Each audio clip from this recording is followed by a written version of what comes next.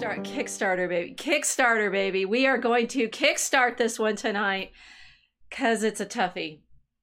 I think the demons are rampant on the internet right now. They're certainly rampant out there in the world, and our prayers are with everyone who's been affected by the shooting in Tennessee, the shooting in Chicago, the shooting. Oh, let's name the places where the demons have wound everyone up to the point where we don't know who's human anymore and who's on whose side, which of course has us thinking in the Mosaic Ark yet again about scapegoating and Girardian mimetic rivalries. And it's just the lesson that we have to learn right now. What does it mean to be possessed?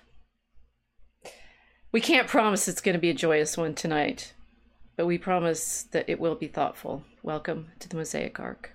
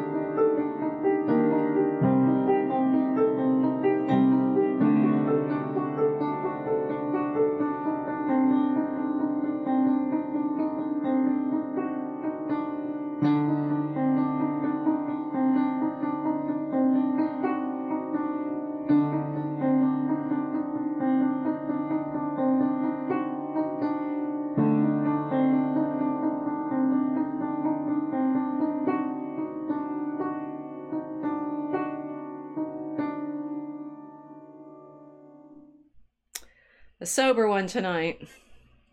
I'm a little too sober right now, but I tend to think of what our episode's going to be like the day before, and then I have 24 hours to stress on all of the complexities of what it is that we're trying to unpack and why. And tonight's a tricky one. Wednesday panic. Well, it's mainly because I think of what I have my this is my famous 3 Cheers for White Men blog post. There's a point on my walk from home to campus that the thoughts hit. I'm wondering, just like, and it's often when I'm going back past the church that I was confirmed in. So maybe there's that. And I always thought of it as a sort of distance problem. It's like I start walking, and about halfway through the walk, it takes me about a half an hour, I suddenly know what the next thing is. And it was like that with the 3 Cheers for White Men posts these now 8 years ago. I was walking down to campus. Actually, I was teaching Tolkien, but that was 2015, and how can that be? Because that I thought that was a 2014. Now I'm confused in my own timeline. Anyway, so I'll be the timeline. Oh no, the demons or the pigs are going to get the timeline, but I'll be walking, and then suddenly it all comes at me in a rush.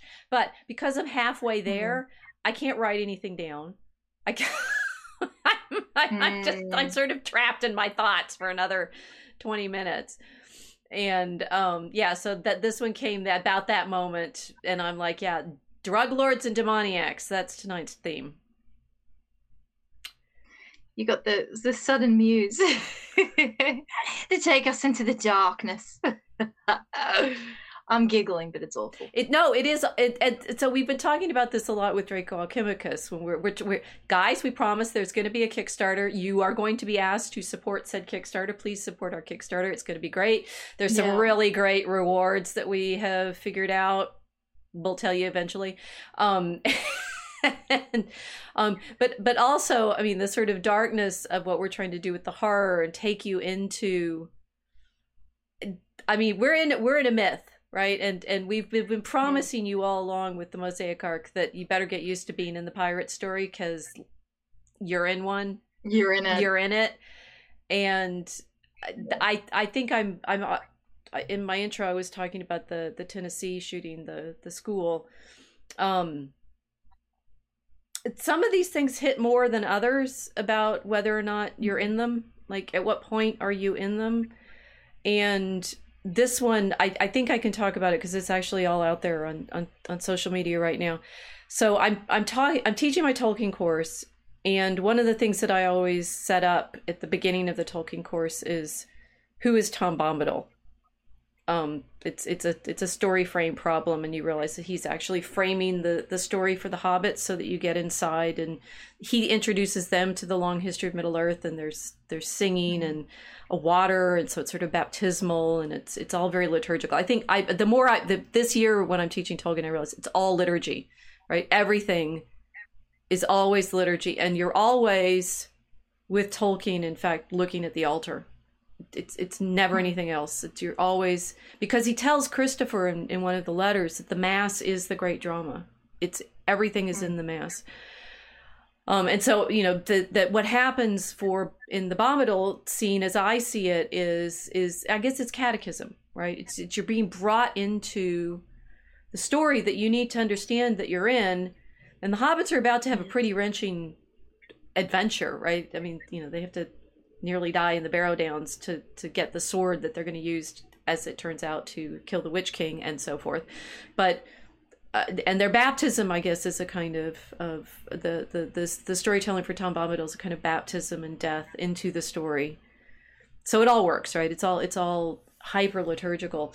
And a few years ago, I was on a podcast with a friend of mine, Christopher Wiley, who we talked with. He had me on his podcast last summer to have Moira Grayland on with us too. We were talking about singing with her.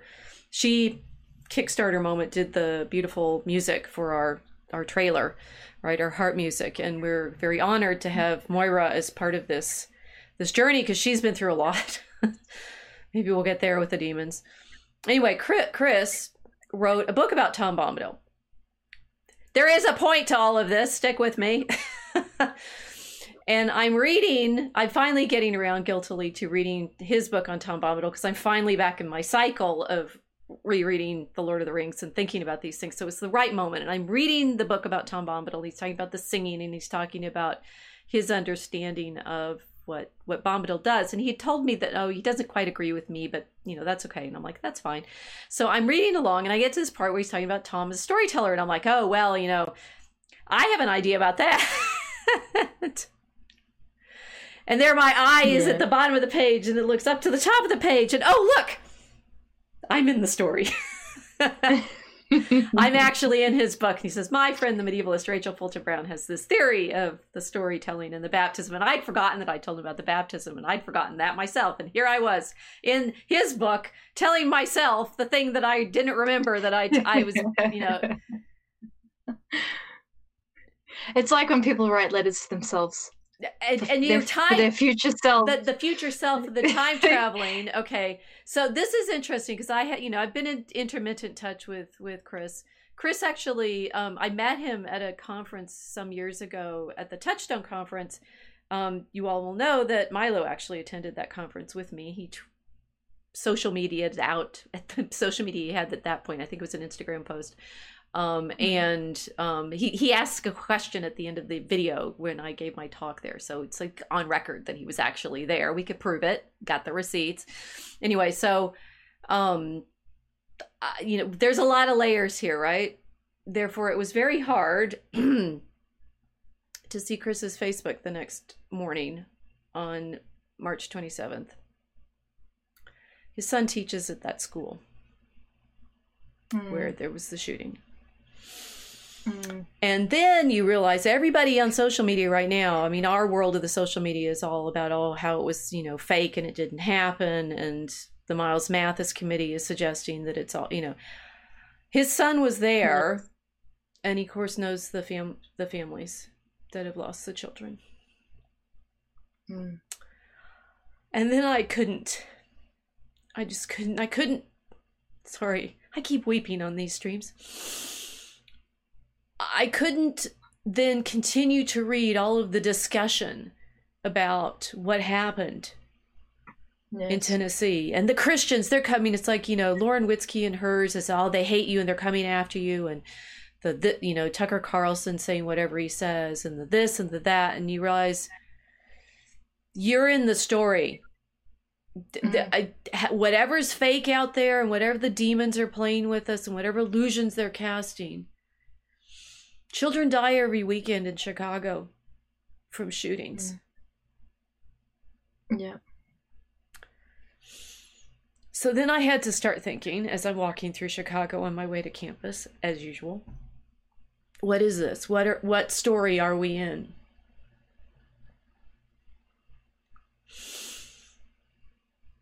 Brought everybody down far enough now?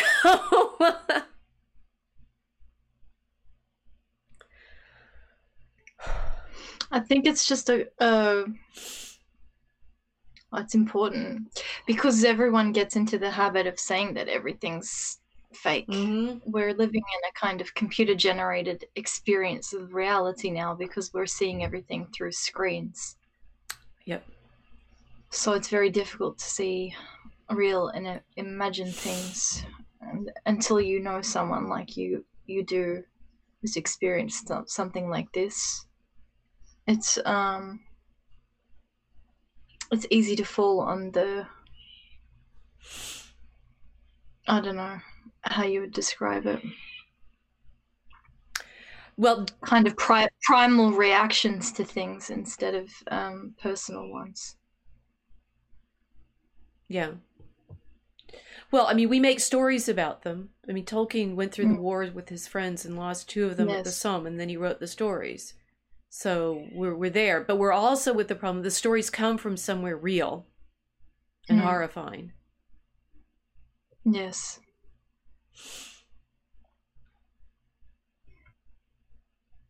That's how, well, we're doing this with Draco Alchemicus, but the idea is to put the horror into fairy tale format so that it can be understood properly. What Tolkien did with the war. Right. Mythologizing it and putting it into fairy so that it can be properly understood. Because otherwise it's just a retelling of trauma. You could write it in a completely non-fictional narrative and it would not have the same effect because there's no fairy. So all it would have been was Tolkien sitting down to write the memoirs of his own trauma with no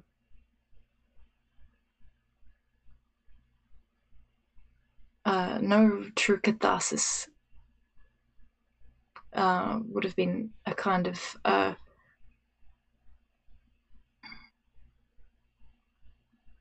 cold mirror of the experience. Well, what's interesting, I can calm down and come into scholarly mode about it, which is hard, is that Girard is saying that, in fact, the myths hide it. And that's why he's saying, so Casey is saying now, we're in the story of redemption because Christ had to redeem us from the thing we're doing right now. That's well said, yes, that we're in it. And this is one of the things that's come up in our Draco Alchemicus discussion among the poets, is talking about the way Christ is seeing all of this through us, always. Yes. Like he's in here with us, seeing it all. There's we're going to show you some comics that our artist for Draco Alchemicus did from his own series, his Catholic comics, and there's one of them that you really should look at we'll talk about maybe that the next week, or maybe John Henry Newman's meditation on what Christ saw in Gethsemane, which was all our sins. He wept because he was carrying all of them. But what Girard says with the mythology, and it's interesting that Tolkien had to put it into myth, had to put it into this story that Bombadil has to bring the hobbits into, the horror. That Tolkien's actually Christian in his telling, so he shows the horror in the story. Whereas Girard says in the pagan stories, they disguise it. They disguise what's actually happened. Like Oedipus, right? We've talked about that. How sanitizing right. it. Because the true horror is that we did it. And that we is very, very definite. We, the collective, the community, the human group did it.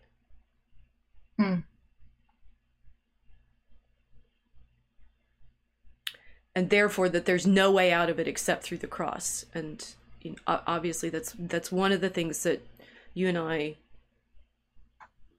have prayed into from our own different directions, but that we're trying to help people understand why we see it.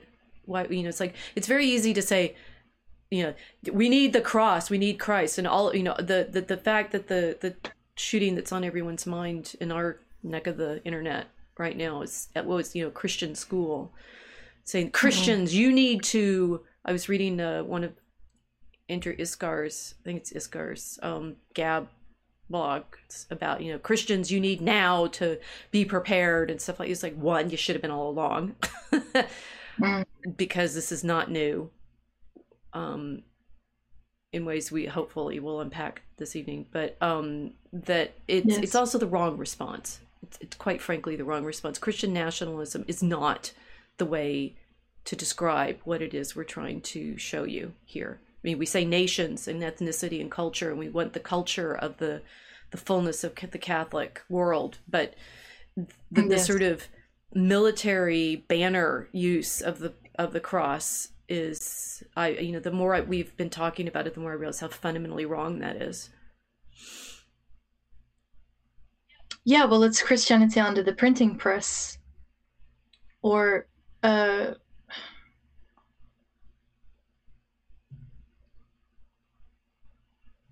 a factory. Look, it's a factory mindset. Because I've talked about this a lot, but like King Freddy and Prussia and the unification of the Prussian states, and then Germany moving into this hyper-nationalistic mode where everybody got brought into the schuls. You know, their education system was a part of that similar model to the ancient Spartan education system, where they took children for training. I mean, the Athenians did it as well, but the idea is, okay, well, what were they were training for wasn't for connection with their creator. It was a statecraft exercise. And it's interesting to veer off onto this topic, but as a non-American looking at the American situation, you guys have been having school shootings for quite some time. When I was younger, the Columbine High School shooting happened, and we were looking at it from across the pond, and of course the liberals were arguing about gun control and everything, etc. And then of course Marilyn Manson went through his massive media firewall because they were blaming his music on creating the school shootings, and the whole goth subculture was blamed for the violence. So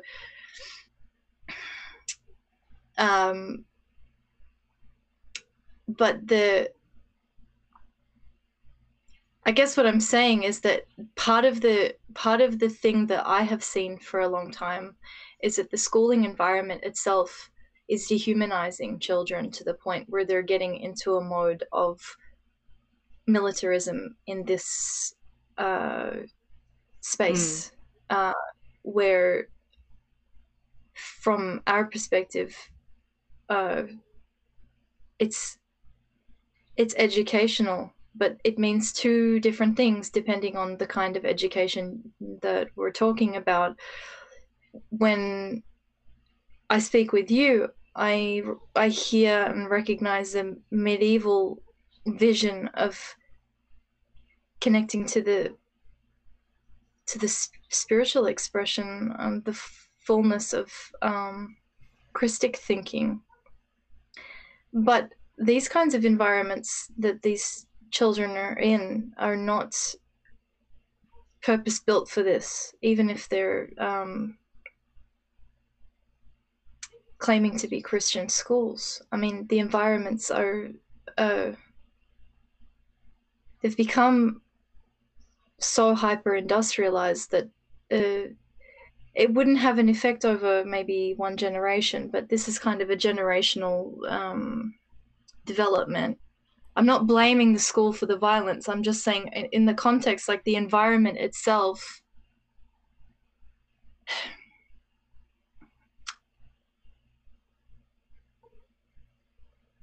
I can't identify the orientation of this environment. There are no crucifixes on the walls. There's no, there's no altar in this environment. So there is a lot of social engineering, on the other hand, and a lot of young people that have been subjected to an enormous amount of social engineering, and perhaps not a lot of liturgical practices. Right. So, well, it's definitely industrial. I was thinking about that in the context of teachers' unions. Yeah. They're unionized like factory workers. Exactly. Because they are. Yeah. And they certainly, we have the mayoral runoff election in Chicago here, and it's kind of between two. One, the former head of the school system and the head of the teachers union. It's like, well, that tells you everything. I mean, it's like our school. I mean, in Chicago, the school system is the major political football, because it's obviously the major place of control that the state has, or that the city has, to exercise over its population.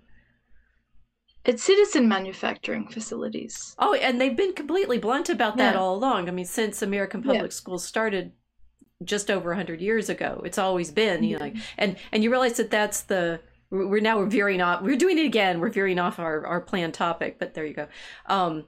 That, when the politically conservative argument is always, we should have our schools making good citizens. It's like, I think the schools are doing exactly what you set them up to do.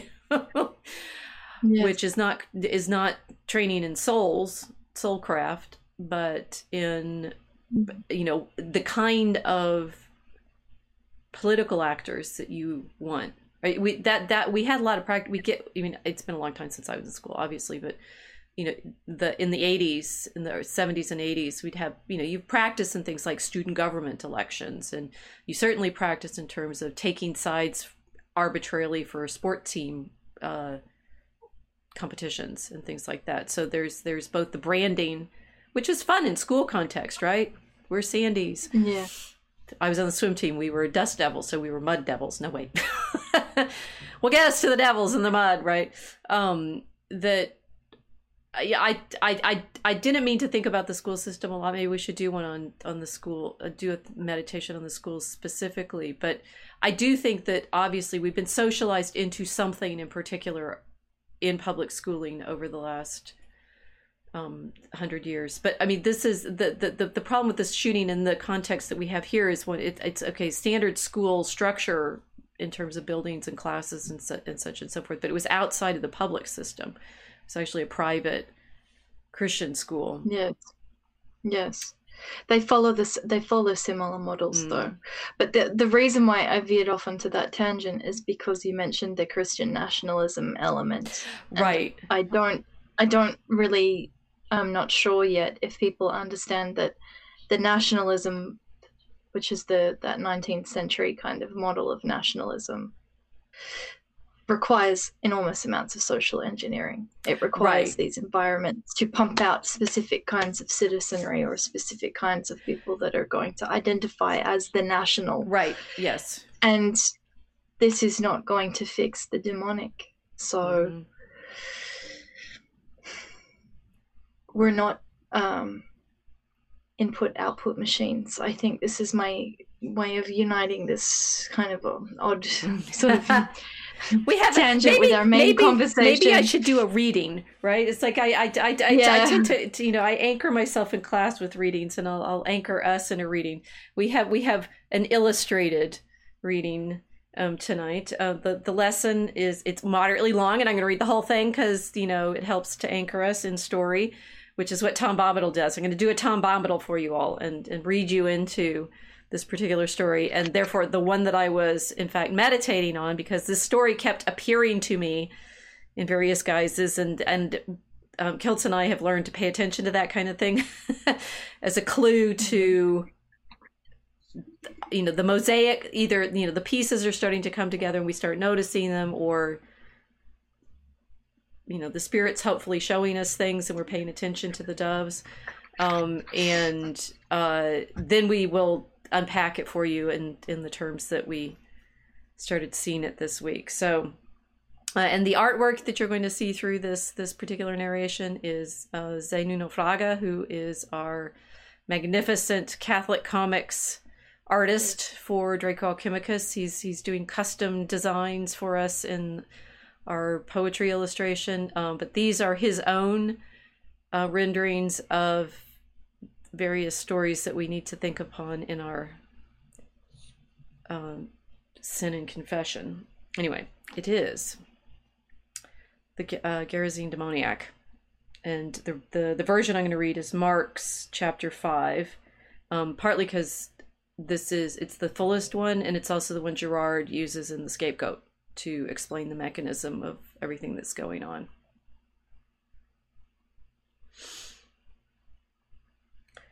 And they came over the strait of the sea into the country of the Gerasenes. And as he went out of the ship, immediately there met him out of the monuments a man with an unclean spirit, who had his dwelling in the tombs, and no man could bind him, not even with chains. For having been often bound with fetters and chains, he had burst the chains and broken the fetters in pieces, and no one could tame him. And he was always day and night in the monuments and in the mountains, crying and cutting himself with stones.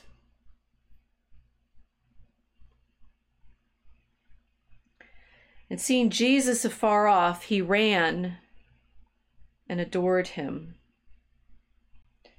And crying with a loud voice, he said, "What have I to do with thee, Jesus, the Son of the Most High God? I adjure thee by God that thou torment me not." For he said unto him, that's Jesus, "Get out of the man, thou unclean spirit."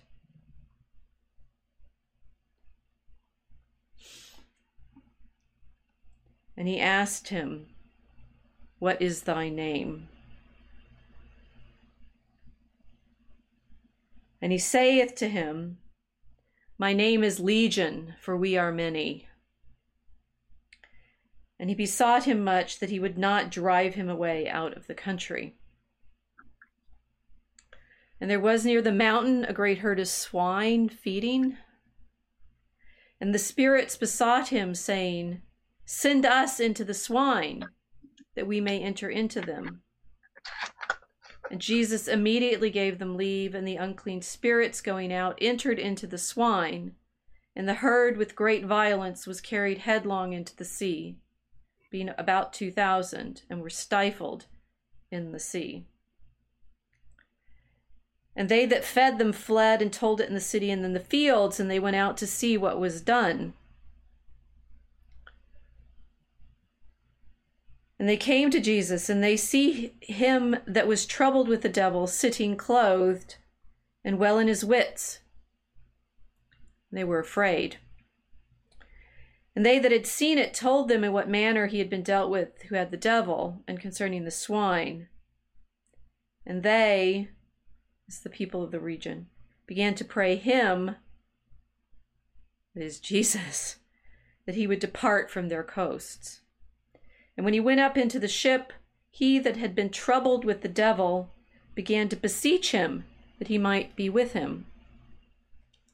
And he, that's Jesus, admitted him not, but saith to him, "Go into thy house and to thy friends, and tell them how great things the Lord hath done for thee, and hath had mercy on thee." And he, that's the former demoniac, went his way, began to publish in Decapolis how great things Jesus had done for him, and all men wondered.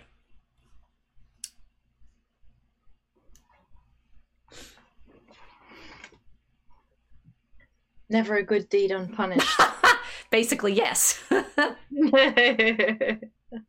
So there's a lot in that, and of course, I also have my Girard to meditate on. But there's Girard has this wonderful way of saying. He says that the gospel stories reveal a religious origin that must remain hidden if mythology and ritual are to be the result. The gospel stories, and he uses this one as the main example, or one of his main examples. The crucifixion is obviously a bigger one, but that he's saying over and over and over in the gospels, what you have are revelations of the things that have been previously hidden. That Gerard will write a whole book called "Things Hidden Since the Foundation of the World." That Jesus's miracles are actually revealing the things that previously the storytellers always disguised. And they disguise them in various ways. And, the classical pagan mythologies, that it sounds like, oh, the gods do this and the gods do that. And, the gods are dismembered and their pieces are sent around the country and it makes the land and things like that. And Girard, in his project, is all saying, these are all actually the same story over and over and over again, but it's only in the Gospels that you get them shown for what they actually are.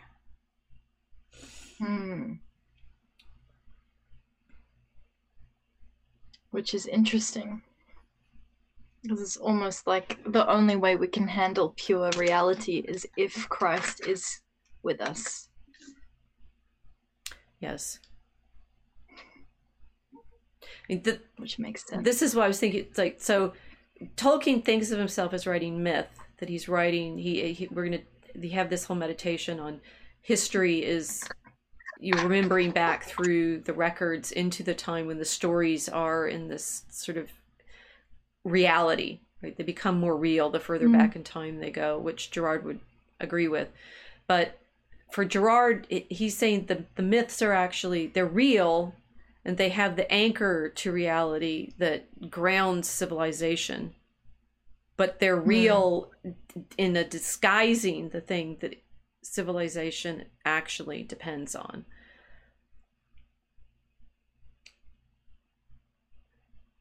So the image of the carnival just pops into my mind. Sorry. So people need the masks on their myths. Oh yeah, big time. Civilization needs the mask on its myth. Mm-hmm. Yeah. Because what's behind the mask?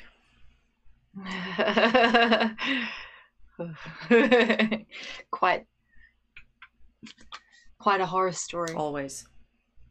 Yeah. And so that is, I mean, Girard's. So we've been building up to this, and then we get one of these shootings that captures everybody's attention. I mean, I remind you all that we have these kinds of shootings regularly in Chicago, and regularly in other parts of the country, and regularly in other parts of the world. That when Girard's talking about this kind of violence that founds cities, it's every city. And the first meditation I'm having on the way people are reacting to the particular Tennessee school shooting is how collectively, and collectively is a very important word there, mark it, how collectively everybody is trying to figure out who to blame.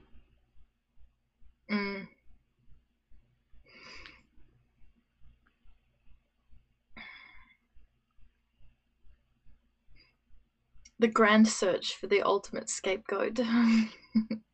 Well, but instead of looking for the scapegoat, look at the way.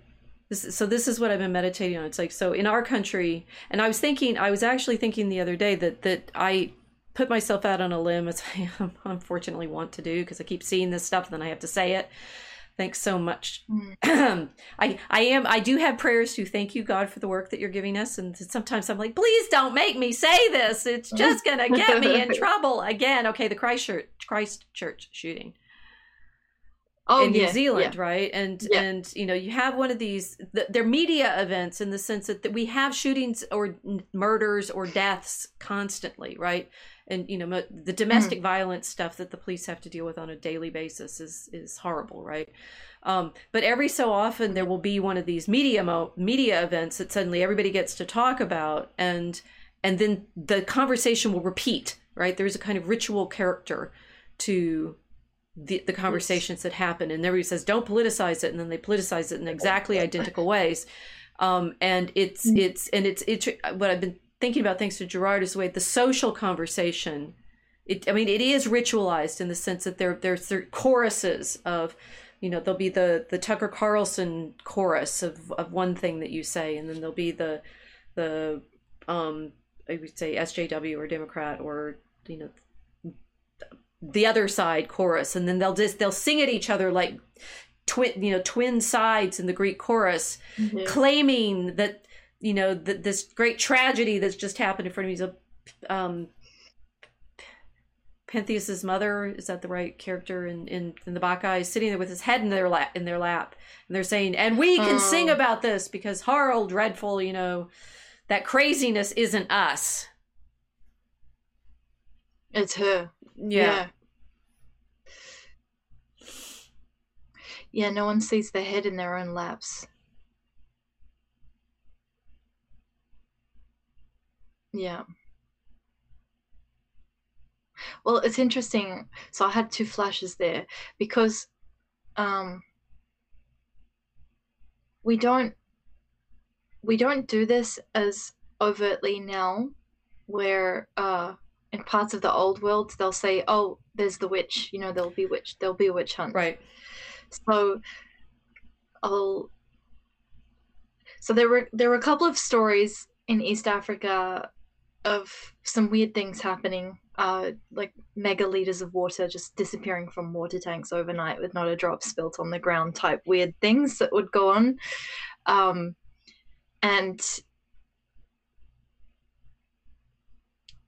weird stuff happens like that all the time. And usually locals will be like, okay, there's a witch involved in there, which is either, you know, male or female, but there's just some kind of supernatural explanation for this, or you've got demons entering your water tanks and taking out all the water. And the expats that are there, they always laugh at locals and say, oh, you know, they're just so stupid and uneducated and superstitious. But they can't explain where the water goes. So they're left scratching their heads, being rational, but having no explanation. And everyone else is saying, well, we told you what happened. You won't believe us. But there is this attempt at blame, and it's usually shifted on the mysterious witch or wizard who's been messing around with the water tank or something. So there's many such cases. Well, the West doesn't do it as overtly. It's not willing to say, oh, if there's a witch obviously causing all of this chaos, this panic, this violence. It's clouds the same superstition in different vocabulary. See, I think the current term is transgender. And right. And the thing is, so I mean, it's like they've been invented to be scapegoats. They've been designed. These poor people who are suffering a variety of, I mean, traumas or struggles or something, right? They're being set up to be scapegoats, and I think they're being set up to be scapegoats on both sides. Guys, you're not innocent in all of this. Christ is the one that's innocent, not the rest of you, or me, or her, or any of us, right? No. And that, I mean, that's always the temptation. So the temptation, the instantaneous temptation in all of this.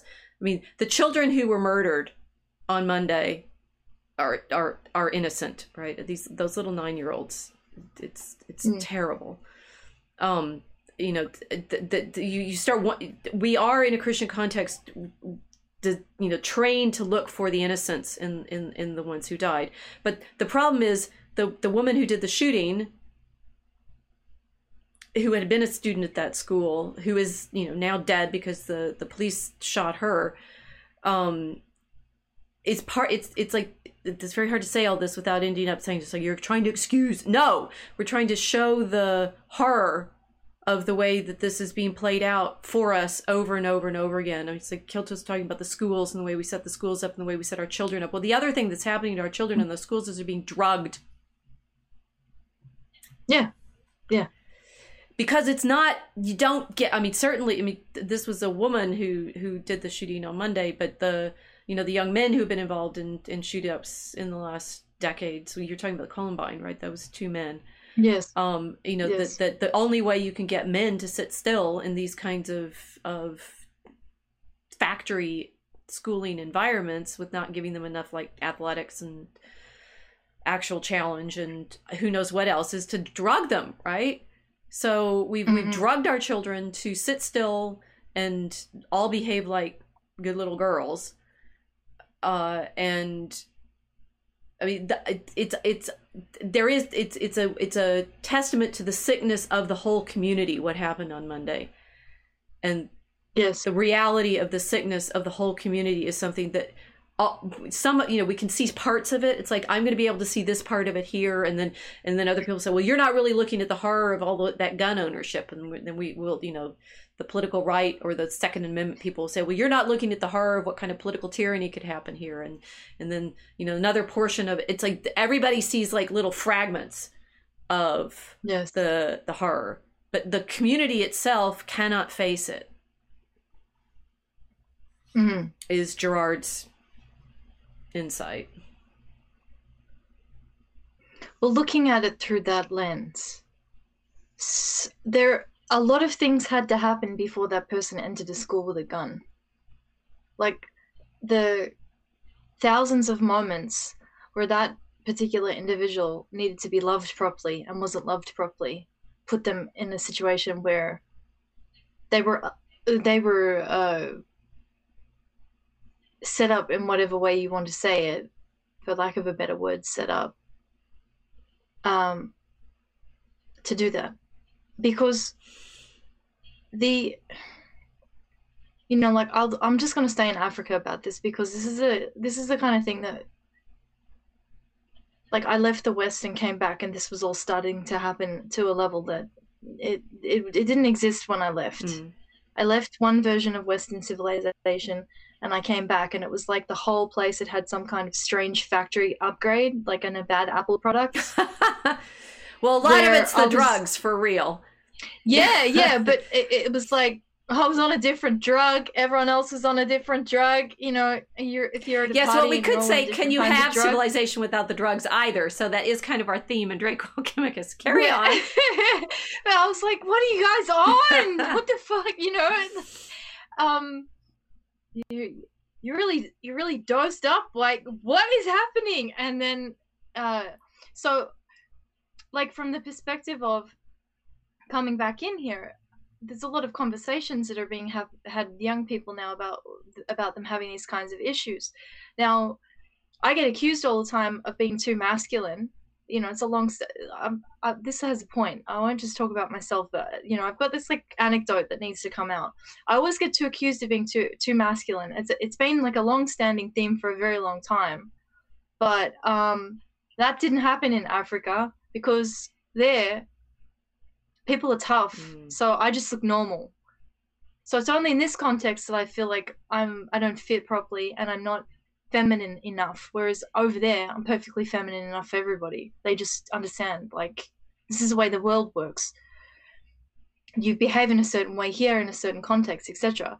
So the kind of weird, I don't know if you'd call it a dysphoria, but this kind of gender non-conforming behavior that I had was suddenly very contextually appropriate.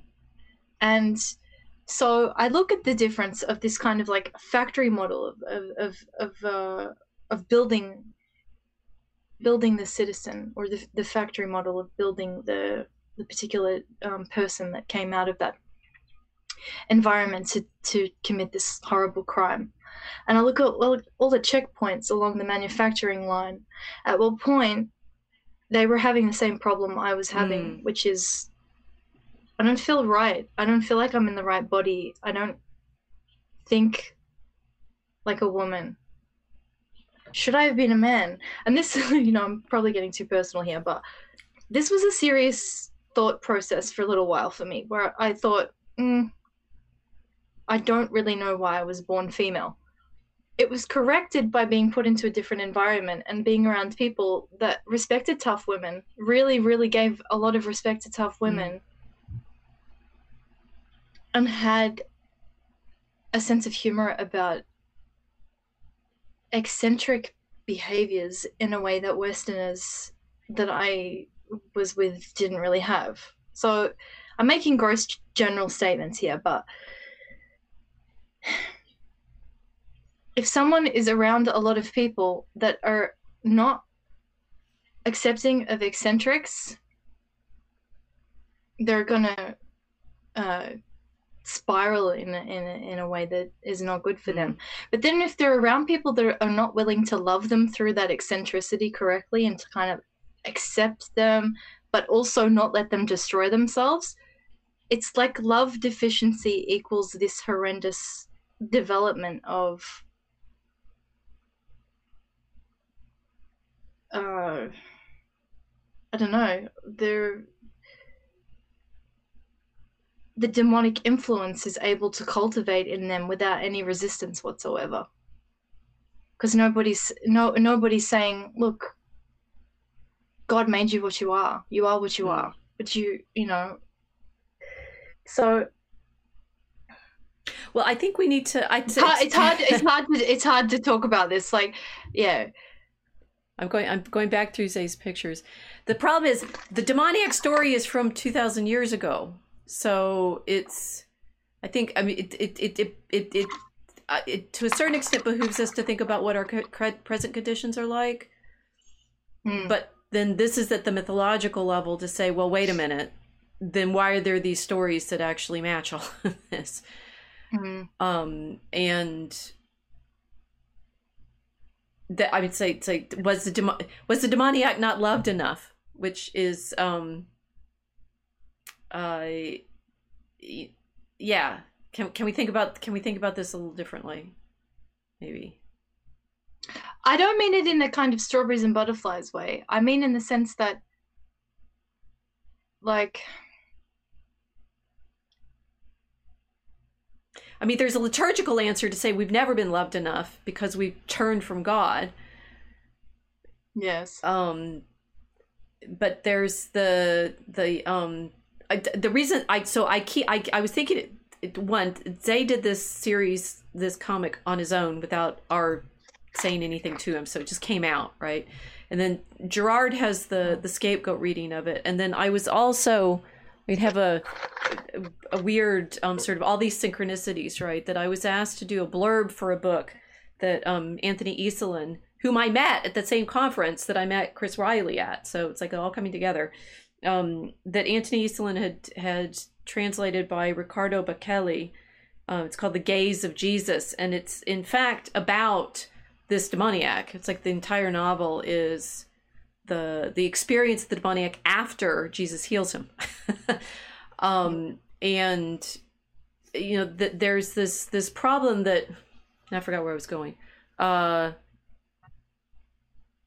Okay, I totally forgot where I was going. But some of this is, we have novels like this try to like psychologize and historicize the experience of the story, the person in the story. And what I say to my blurb, Baccelli takes us on a wrenching psychological quest, which is true, right? Because he's trying to give you the interior experience of the demoniac after he's healed.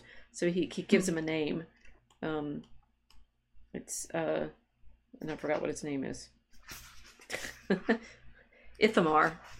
He gives Ithamar a story, right? And so from his interior, laying bare the reality of sin, a philosophical meditation on the desire for Christ seen through the eyes of spurned love and pride, which I was therefore thinking of because you were talking just now about, someone who hasn't been loved well enough.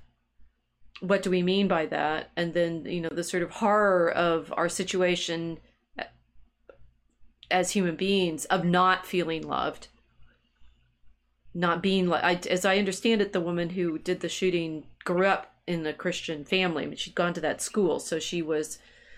This is the one scapegoating mechanism will be to blame the Christians, right? We're going to blame the Christians for all being hateful because they're not accepting of, what you were talking about, people's differences and eccentricity. And then, on the other hand, though, there's the effort to blame the transgender activist community for being so hateful because they're sort of trying to force people into accepting them. And if only we would accept them all, they wouldn't go on shooting rampages. Wait, I'm not sure we're allowed to say that one.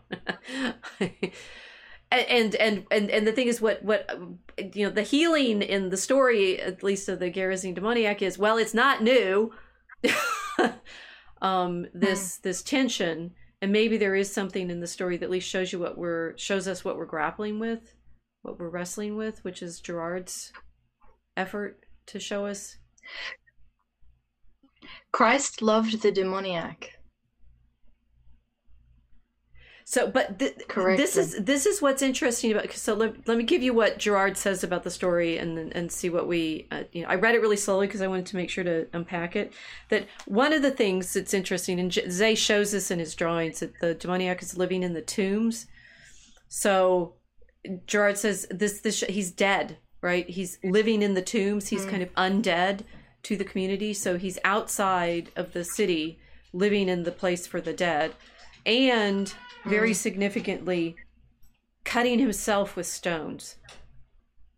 He's basically stoning himself. This so I what a oh my goodness, Girard's a very good reader of scripture, because you're like, whoa, I didn't notice that little detail that's suddenly highly significant. That breaks his chains and fetters and everything. So they're trying to bind him and make him sort of like not, but it's like if they binding him, if he breaks his fetters, he hurts himself because he's crying and cutting himself with stones. Now, in this context, Girard is saying what should happen to the scapegoat is he gets stoned, because it's a collective death, right? Collective is always going to be significant here. That the way that you get rid of a scapegoat is do something so that, like a shooting, a firing squad or something, right? You use something so no one person can feel the blame of being the killer. The collective has to. A mass ritual murder. Exactly. And so here the demoniac is already dead, stoning himself, right? As if, and Girard says this is very important for the scapegoat, in mythological terms, that the scapegoat takes it on himself as it's right that he's killed. Okay, so that and so when Jesus comes, he goes the way Zay's drawn it. It's like the man is drawn towards Jesus in the light, but the demons inside of him are speaking in red. Ironically, because in my Bible, the Jesus speaks in red. That the demons are saying, stay away from us, go away. What do you have to do with us? And Jesus says to him, go out, and asks his name. And everyone's always, this I am Legion is often invoked in the political conversations now, that these people who are raving out there in the public sphere, doing their screaming at the sky and their chants and we've seen a lot of like demoniac level behavior in our political performances in the last several years. And it's a kind of joke, not joke, to say they're demons, right? Here with what Girard points out is when he says he's Legion, for my name is many, the wrestling personalities, if you will, but it's also he's been like occupied. It's a whole army inside him. The army is taken over. And the Legion, the army, says, send us not out of that country. So there's something about, Jar is saying, there's something about these demons need to belong to that land, and they don't want to be sent away from so he sends them into the pigs instead. And then the pigs collectively kill themselves because they squee right in the picture, and they run themselves off the cliff, which is another method of mass murder. The scapegoat in the Leviticus ritual, is it Deuteronomy or Leviticus? I forgot. Is sent out into the wilderness, and if it didn't die, they run it off a cliff, right? So it's like the buffalo being pushed off the cliffs in this country, or some way that what the swine do in this story is, because they're filled with the demons now, they and of course Girardian terms, mimetically drive themselves, the contagion spreads, so they all panic and run off and die. There was another thought that I had there. He says things like the demons possess each other reciprocally. Oh yes, they're now a herd. They're behaving like people do when they're mimetically infected with the fear. It's all in this story. herd mentality. Totally the herd mentality, right? And then, okay, so in Zay's happy version of things, the demoniac is happy and the people are happy. But in Mark, and Gerard points this out, the people of the region tell Jesus to leave. Right? They don't sit there and say, oh, this is great. Lord, you've saved us all from this terrible. They wanted the demoniac living there in the tombs, cutting himself. That's so messed up. Yeah. Because as long as they had that demoniac there in the tombs cutting himself, they were innocent. They had been able to collectively put everything on him. They don't actually want their demoniac healed. He was the witch emptying the water tanks. Yeah. But the mechanism, the problem with the mechanism is here, and this is what Gerard, I haven't read this place where he explains it properly, so I still don't know what he's doing, but saying that because first you hate the scapegoat and then you revere him because he actually takes away this collective guilt.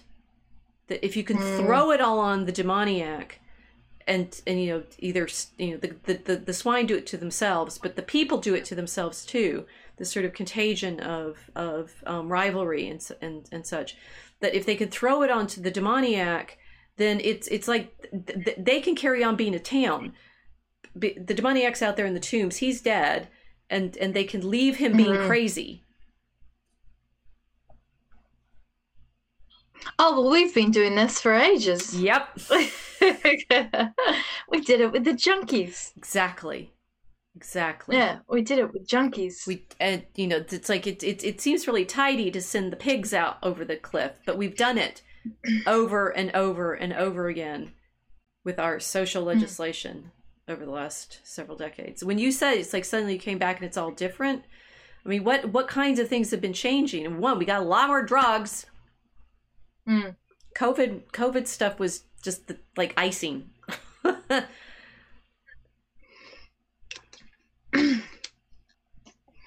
Yeah, a lot more drugs and a lot less joy. We entered a really bad mode of the trip. No, but we've been doing this with junkies for a long time. So I was saying, and I was saying this last week too, when we were describing the Aztec human sacrifices, and I said that this sounds like opioid addiction. It sounds like junkie behavior. Right. Because since we've been discussing Girardian Mimetic Rivalry together, it's resonated with me I think my stomach's grumbling. It was really loud. It's resonated with me thinking about the behavior of hardcore opioid addicts and heroin addicts, and also the treatment that junkies received when the zero tolerance policies were everywhere, because they're behaving they were behaving exactly the same as this demoniac who was running amongst the tombs. Living in the fringes of society outside the city where the tombs are. Basically the living dead. They do look like skeletons after a while. And they're cutting themselves, only they're not using rocks. They're using rocks post-metallurgy in the form of syringes to cut themselves and to cut their arms. Yeah. So the behavior is the same, and it's a repetitive thing over and over and over again. Stoning themselves in this way.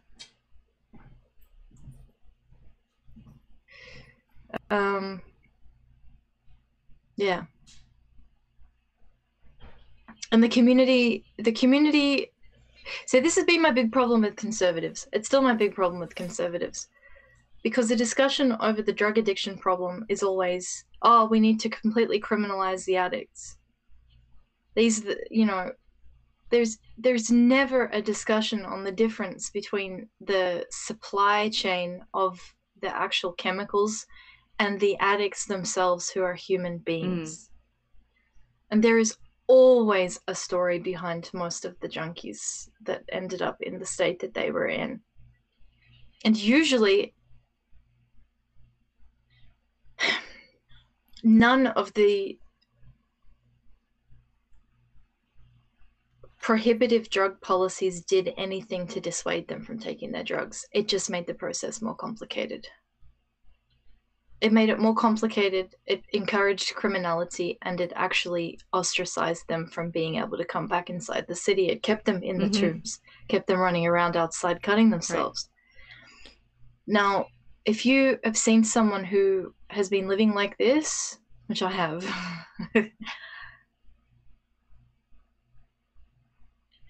and then you talk to normies, unfortunately I have to say this, but the good Christian normies that are very polite and respectable people and have good jobs and would never even smoke pot, you know. So you, like, if you've seen people that are in this state, and then like me, I kind of talk to people that are in the straight world and how they describe addicts, well, they're doing to them exactly what was done to this demoniac. They're not healing them. They don't want them around normal society, though. They want to keep them out there. But the thing is, they want what Girard understood from his reading of the story is that they needed the demoniac out there in the tombs. They actually were not happy with Jesus healing him. Well, it's an easy way of increasing your social status by being able to refer to someone who's supposedly far more evil than you to say, oh, well, at least I'm not that guy. Right.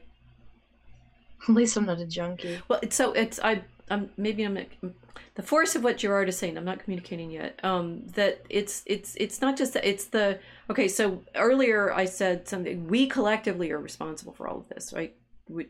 Now I've forgotten her name. In the Bacchae, she has his head in her lap, right? And the point in the Bacchae is the women go nuts and kill the king and tear him to pieces, and including his mother, and that in a certain sense the god is part of that murder, and it's the murder itself that collectively founds the community. So that there's and this. What's interesting is in a lot of our political conversation now, many of these insights then get like Pharisaized, right? That they get turned into Pharisaical dicta that then you must live by kind of thing, rather than the mythological, like put it on, recognize yourself in it. No, you don't get to be pure standing over there saying your prayer is better because you're not that like that sinner. It's like, no, you to continually the publican strikes again. You have to continually do like Don Bombadil did with the hobbits and show show how you're in that story, and understand ourselves as Christians within this story as sinners, not as we live well and we're good Christian family because we do these things right. It's somehow, and this is, and again, it's the opposite side of saying, and God loved us so much that he suffers through all of this with us. It's very hard to keep hold of the cross in one's meditations on this, where you get to the point you're just saying, what, I just want to be safe from all of this, Christ, please save me, which is sort of the point of the book, the gaze of Jesus, that I was like, hold off on telling you that one, but what Girard's saying in the he's come after Peter's denial in it too. So the reason that the demons are legion is that they are the mob, right? And he's saying, this is Gene Starobizsky who Girard is quoting, but the word legion indicates the warlike mob, the hostile troop, the occupying army, the Roman invader, and perhaps even those who crucified Christ. The healing is portrayed as a single combat between Jesus and the demon, but then there's a crowd. It's like the fact that it's legion shows you the mystery here, right? The mob is going to kill Jesus. There's this collective, right? And then that the whole problem of the execution is always how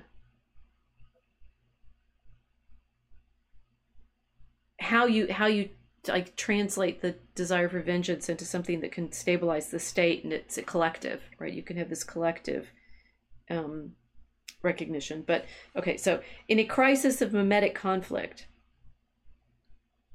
the polarization on a single victim can become so powerful that all members of the group are forced to participate in his murder. This is what I keep seeing. This is why I'm so fascinated by Girard. I keep seeing, we live in this, where our society is so polarized now. And then there was this other meditation I saw this morning on how everything's also all the same, right? All the Instagram models look the same. All the cities look the same. All the Airbnb rooms look the same. The whole world has become sameness, but it's all polarized. And it's like, yeah, Girard predicted all of this.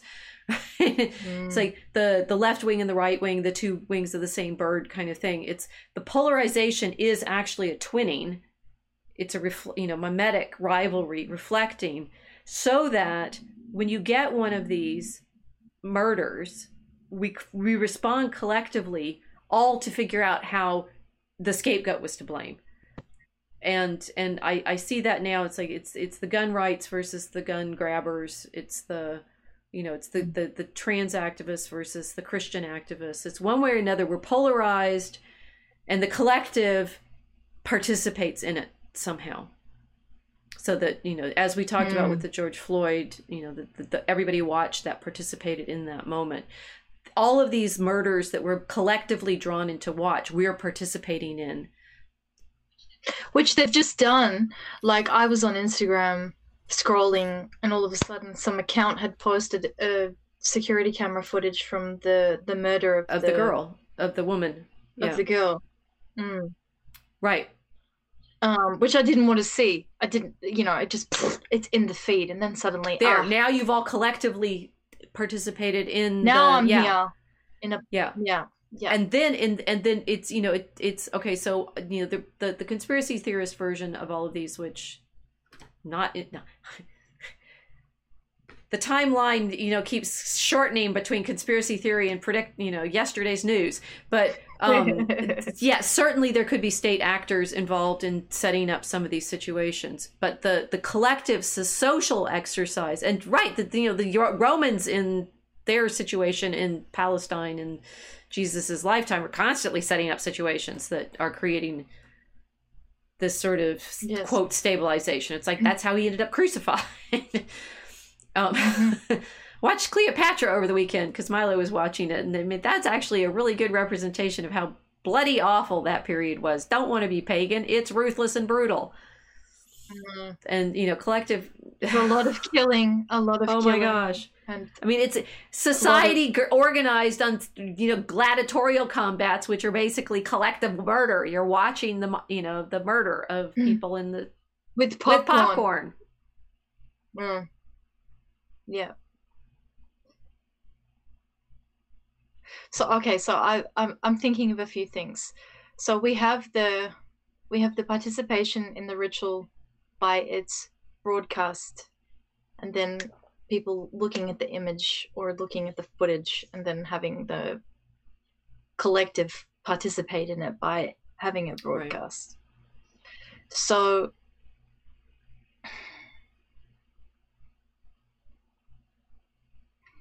the other issue is that the demoniac is taking on the role of stripping the community of its own guilt. Each individual in the community throws off the guilt, and then it's in the demoniac, who's full of legion, who in this way, essentially the legion is the community itself inside that demoniac, the chatter of this entire collective of people and all of their shit, you know, sorry to use the word, but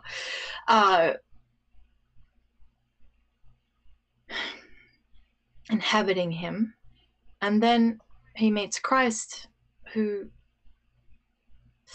throws that all out of him into the swine, and firstly cleanses him of this need to hurt himself in response to the accusations, the demonic accusations that he should be stoned because he's guilty, because he's done this and he's done that. So the Lord removes that from the demoniac, says don't hurt yourself anymore. The legion goes into the pigs, and then the pigs are revealing what the collective would be doing if it didn't have the demoniac. Yes, exactly. Which is throwing itself off the cliff, because that's what happens in a mimetic situation when everyone enters herd mentality. So essentially, wow, this is super dark. You see why I had this moment when I walk in and going, oh my gosh, it's all in this story. Yeah, because if they don't have this demoniac scapegoat, they want to hurt themselves. Far out. That's quite interesting. So the collective is addicted to the drug of the scapegoat. Yep. So I called it. It is junkie behavior. It's totally junkie behavior. We got the caterpillar here. Showing Alice. It's totally junkie behavior. All of it. And it's like what we've been working on in Draco Chemicus the whole time to try to unpack this. We keep seeing the pattern.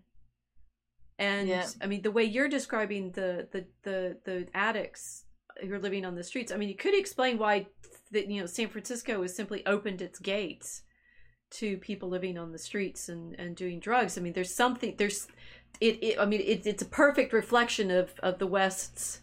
We say, oh, the West is falling. We've let it fall. The barbarians are here. Ah, no, they're us, right? You guys, you don't get out without us saying it's us. It's us. Gonna say it again. It's us. And that, that constant wishing. It's like, oh, if we could only put our sins off onto somebody else. If only we could blame somebody else. But our cities are reflecting our souls perfectly right now. Yes. Yeah, they are. And it's like little girls being given, hookah smoking caterpillars or pharmakia. Well, we're being drugged for a long time. Yeah. Ooh. It's not just the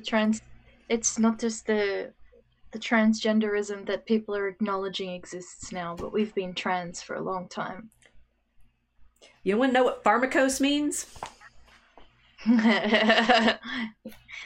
I love a good Greek lesson. What no one ever recognizes is that Oedipus could not be both incestuous son and parasite, and at the same time pharmakos. It's the scapegoat. I do blow my, Pharmakia, pharmakos, it comes from the pharmakos. When we speak of pharmakos, we mean an innocent victim in the contaminated Judaic and Christian sense.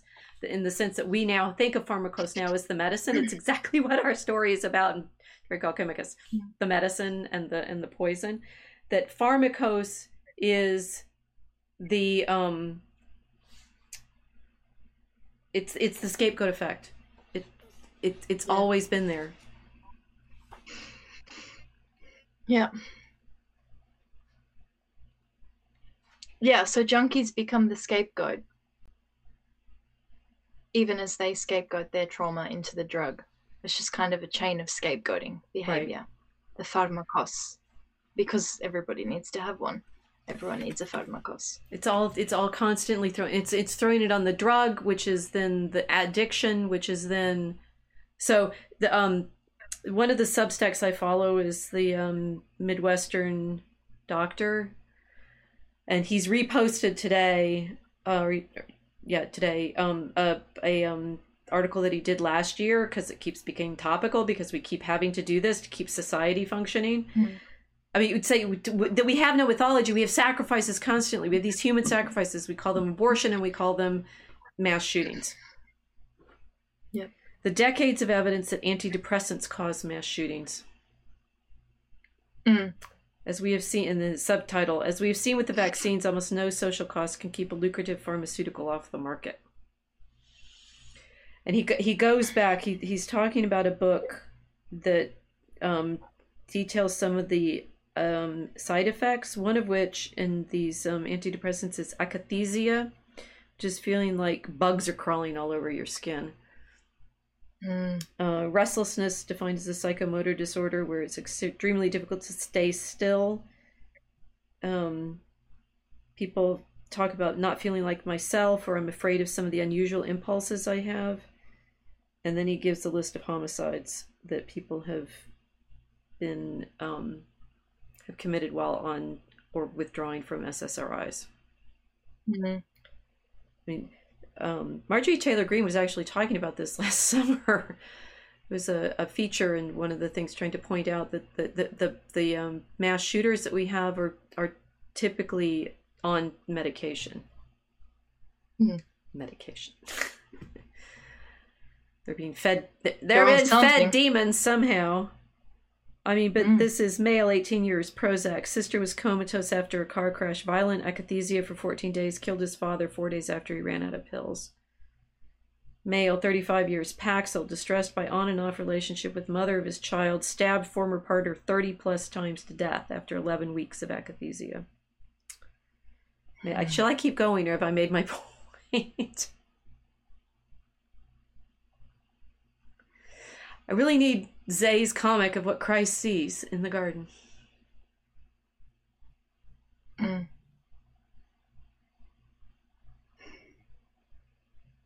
The full horror of civilization. Yep.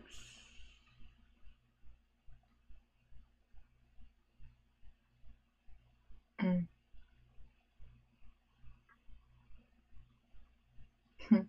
It's an interesting thing. If something's in pill form, it's so trivialized. You know? It's just a pill.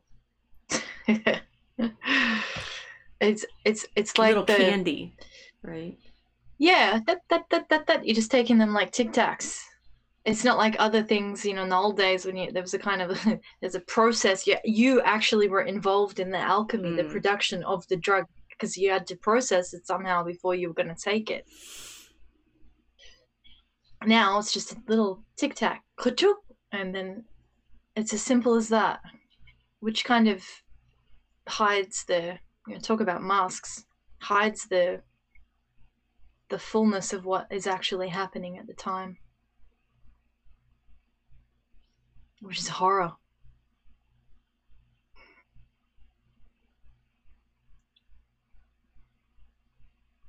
Yeah, it just goes to... So that's what I meant. Go ahead. Sorry, but that's what I meant by people not being loved properly. Right. And when I mean accepted, I don't mean accepted like, yeah, we're going to accept you for who you are. If I was talking to a hardcore heroin addict, I wouldn't be like, oh yeah, I accept you having this addiction to heroin. But trying to understand what put someone in a position to be where they are at the same, at that particular moment, like Christ talking to that demoniac in the tombs. How did he end up there? The Lord saw, he knew, he understood why. And so if taking the Girardian reading of this mechanism, you know, further, like the Lord saw what he was to the community. He had compassion on him. He took him out of that role. You don't have to do this anymore. You don't have to stone yourself anymore. And hear the million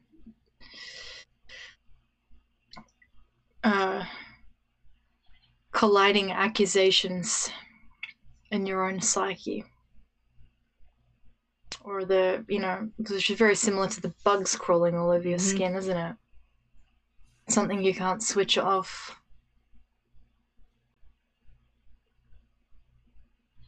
I don't know. I have compassion for drug addicts. At the same time, a full and realistic understanding of what they're capable of. So it's not to say, oh, you know, poor them and let's baby them, you know, which I know a lot of leftists are accused of. Right. You know, oh, you're infantilizing everyone and taking away their personal accountability. That's not what I'm saying at all. But looking at someone with that kind of addiction up close, without pretending you're better than them, is tough. It's really hard because they do really, really horrendously messed up things when they're out of their minds. Demoniac, people possessed by demons are scary. And they do terrifying things, and they do traumatic things to other people. Oh yeah, the list of things in this article that the Midwestern doctor posted is just, it's like, wow. And you don't get, it's interesting that doesn't get in the collective consciousness. It's like you get these occasional events of public shootings, but these, I mean, that the list of people that have murdered their own family members was quite wrenching. That obviously a lot of the shootings that happen in Chicago, they're gang related, but those gangs are driven by drug trade. Yeah. Which everybody knows. Yep. And then, of course, everyone can say, oh, well, they're just disgusting human beings, and that, you know, they've decided to do it, so who cares? Let them shoot each other, they're dogs, whatever. How many times have you taken coke at a party? Like, everyone knows I was out about it. I don't think I've ever been in the closet about this, you know, like, I was a raver. I participated in this industry. Well, the reality is we've all participated in this. Here, I'm going to have another glass of wine. But it's the nice drugs that people take that you see advertised on television. You're part of it too. Well, that's the thing. As ravers, we know we're participating in black market exchange. I think the issue is that when it becomes a laboratory experience and suddenly it's sanitized, that whitewashing, you know, the whitewashed tomb. Yeah, it's all right. There's the myth. It's RX. It's RX. It's all right. It's clean. Pill. It's all right. It's you know, it's that ritual we do to commemorate the God giving us civilization. The myth is still with us. And that's Girard's great, realization is saying we don't get away from religion, right? Religion isn't the cute stuff that you keep in the closet of culture and say, oh, we outgrew all of that. It's the dark, it's the reality of the way we create societies, which is interesting. I mean, and his psychological problem is that we do this to each other because we're constantly coveting what the other desires. So he does a good job on the 10th commandment saying, do not covet your neighbor's anything, because in fact, that's what drives all of this. It drives the need for ritual and sacrifice ultimately, because people get caught up in these envious spirals. It's like saying we have a picture of a ship here, which cannabis protectio, and I think there's a lot of layers. A lot of layers here, because I know you have some thoughts on cannabis, and we have some thoughts on ships, and we have some thoughts on culture and civilization. It's like, where are we going to go now? Whoops.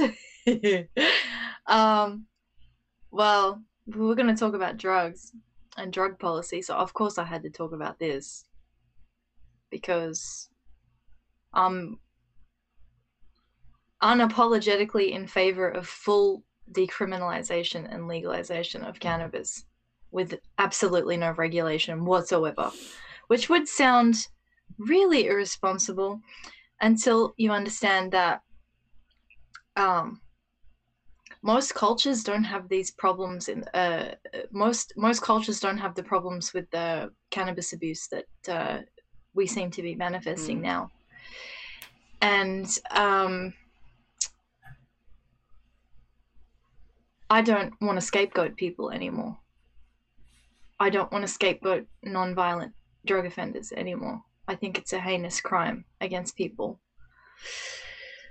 to give them a criminal record for using something that needs no processing and needs no supply chain. I'm not talking about pills, I'm not talking about powders, I'm just talking about a plant that grows anywhere, can grow anywhere, almost all over the face of planet Earth.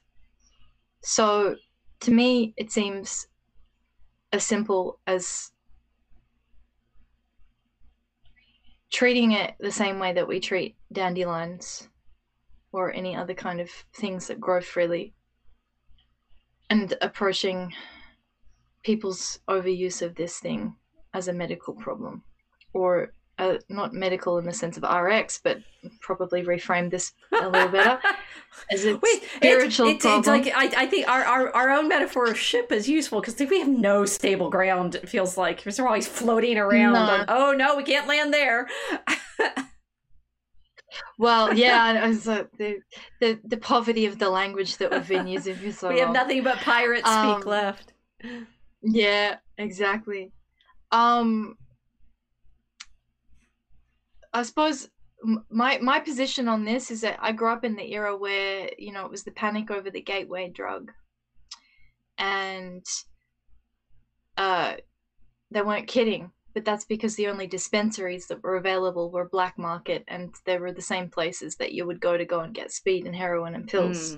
And it was like society's been pushed into a mode of deciding that particular substances are legal and acceptable and others are unacceptable and illegal, and created this left-right mechanism and the rivalry around that of well, they want to get high in a socially unacceptable way, so now they have to go out into the tombs. Go get stoned out in the tombs. You can't stay in here with us. Okay. So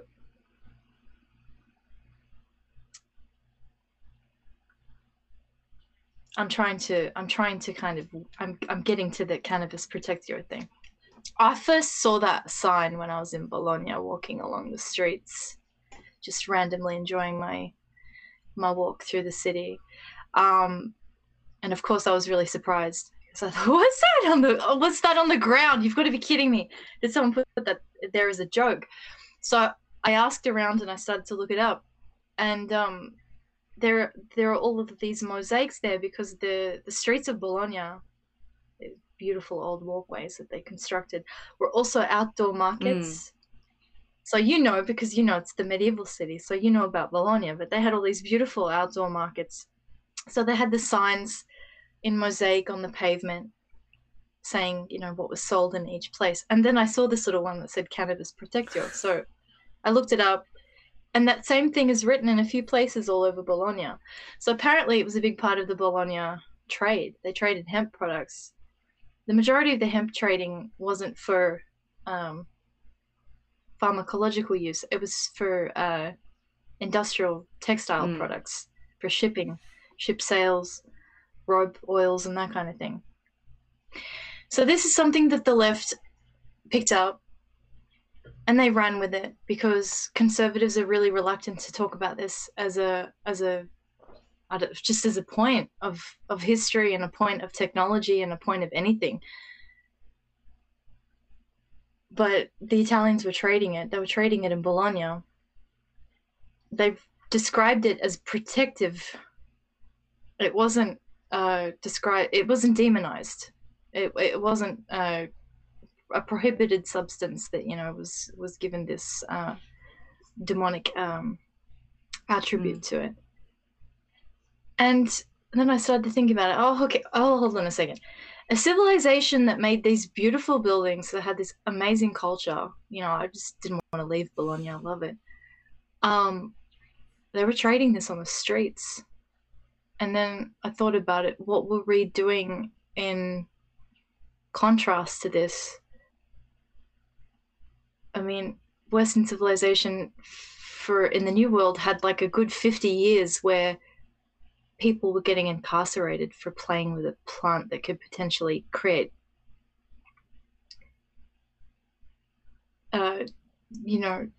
completely new industries, completely new textiles. I mean, like even paint can be made from it. So it just didn't gel with me at all. So I always have arguments with people about it, because I think this is something that has been put into the category of pharmakos when it doesn't belong there. It's potentially pharmakos is always both, right? It's all that's our twinning problem in Draco Alchemicus as well. Yes. Like medicine and poison. Well, true. The dose makes the poison, as the saying goes. But I'm meditating on the demonization of the people that are using these things. And our culture has gone into this one or the other, the polarization thing that's happened, where it's either everyone has to be locked in prison for using these things, or everything has to be fully legalized with absolutely no discussion on the spiritual impact of what this does to a community. So we're either in Reagan era, just say no, everything's illegal and you're all going to jail. You get 3 strikes and that's it. You can never work again because you've got a record for the rest of your life. Or we're in San Francisco and we have tent city on the street because there are so many drug addicts that are, but recognizing that one way or the other you make a dysfunctional society, and that go to the puppy here, that what the demoniac story shows is that society somehow needs the addicts either in prison or on the street. Well, either way they're in prison. And undead, because they're not addicts. They're living in the tombs. They're no longer part of the community. And what I think what I've learned in this meditation and watching the way people behave this week and talking about what happened in the school is how much. I mean, it's easy to say because it's politically true, but everybody needs it, right? That all sides need these events to animate themselves and be socially active, and therefore they do feed off of them. We've talked about that already, but the demoniac story shows how, what is the effect on the people that they're feeding off of, and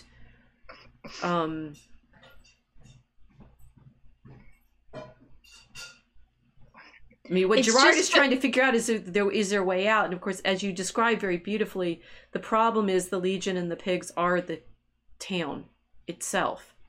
The town creates this dynamic, and what Girard keeps mulling over is like, golly, is there a way out? Yeah. Are we're always going to end up in these spirals of rivalry and scapegoating? And it always it scales up and down, right? It's like your own little friend community will splinter over this kind of thing. We watch it play out constantly in the social media world, right? Yes. Where, pairs of, I'd say the internet even, enjoys making it happen. We're going to let's have a debate. No. Not going to debate you. Sorry. Not going to play that particular game, but it's like it's sort of interesting. It's very satisfying. You could say it's very satisfying. Like war is like all of this stuff, all of the we want the gladiatorial combat. We want to be able to sit in the stadium, watch the gladiators bleed. Yep. Yeah. I have the bleeding poppy now. But we want Rome, and this is like my meditation on, Cleopatra. And then another thought that I had for, potential theme this week was another Substack, the Contemplations on the Tree of Woe, was contemplating woefully what fall of civilization looks like. Here's a thought for you. So he was looking at ships, our hip imagery there, because they were making ship ropes among other things with the hemp, right? In the period for, let's see, he has a graph and it goes choop choop, right? That is like big mountain peak, right? And the top of the graph, the peak of the graph is numbers of shipwreck discovered in archaeologically for the period around the birth of Christ, right? The peak of the empire, the Augustan, Pax Romana, has more shipwrecks than any, and it sort of goes up to that peak and then steps it's all the way down to, you get to the Middle Ages and you're just basically flatlined until the 15th century, at which point the graph stops.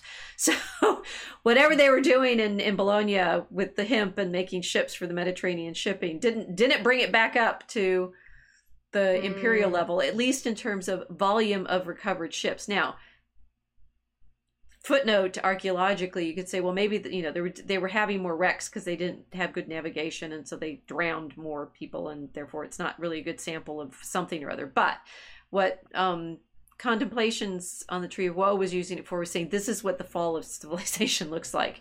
No more commerce; it vanishes, right? Yeah. And it's Alexander Macree's is Substack, but he's doing that to say, look, we could fall, right? The civilization could just crash completely, and you have no more, physical comforts. You have actually, on the opposite side, you don't have like giant surveillance state anymore because nothing's going to function. Oh well, guess that's going to be over. Because you don't have a state, let alone a surveillance state. All the tech's not going to work if we don't have the gladiatorial games. But to consider that, that peak of the empire was this peak of amazing cruelty and scapegoating. I mean, it's like they are a slave world. We know that. They are, Christ is crucified because that's what they did to the ones that they wanted to like make an example of. Don't be a thief. Don't be a rebel. Don't be and you're going to be humiliated, stripped naked, and stuck on a cross. And there's, actually, I'm also reading Zé Nuno Fraga's. He illustrated a book on Marcus Aurelius, which is very, very powerfully done. And there's a crucifixion scene that he put in there. It's like, the slaves are being crucified. It's not a pretty death. That's the entire point of it. And that was the peak of the empire. All of this mimetic rivalry issued into ritual sacrifice, one way or another, either executions or war. Zay's book with Marcus Aurelius has a lot of very powerful military scenes, and Marcus Aurelius, the famous stoic, good emperor, right? That a good part of his reign is dealing with border war and pacification of the Eastern Empire and so forth. This is your empire. This is your empire. This is our empire. This is the American empire. This is the blood sacrifice that empires make. Yeah. And it was the poppy stuff that started me on all this spice meditation last summer because of, it was last summer, 2 summers ago, our withdrawal from Afghanistan and the poppy fields. Yeah. Yeah. Yeah, thinking about the loss of the... I remember too when you were like, it's the spice! It's the spice! I figured it out! What drives the empire? Oh, right. Frank Herbert really knew what he was talking about. It's the spice. Yeah. What spice? Yeah. Oh, right. Yeah. And in their world, it's in Dune, it's the spice they need for navigation. Appropriately enough, right? There are ships that are sailing through the cosmos, but in our, they're obviously tankers. Yes. So we've got one that comes from a plant and others that may come from rocks.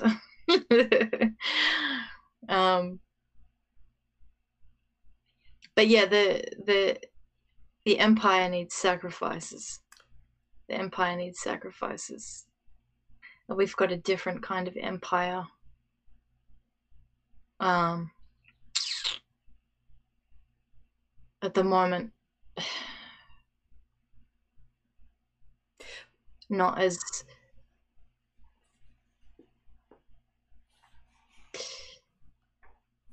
forthright with its crucifixions. But the thing is, what Girard would say is nobody ever is. Right? The thing is, I think this is probably true of the Romans in their day, and sometimes this is dramatized well in our theater, showing that the people having, the people walking past all those crucified slaves on the Appian Way didn't have compassion for them. Are you kidding? They saw them as dangerous rebels. Of course, they should be executed. The slaves, you can't let your slaves behave that way. String them up. You got people that tried to, overthrow your government, stick them in prison. What do they do? Oh, doesn't matter. They're not innocent.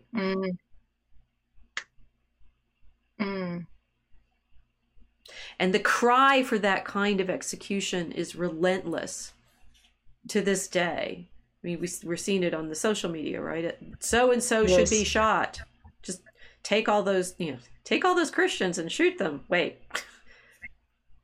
Are we in the Roman Empire or what?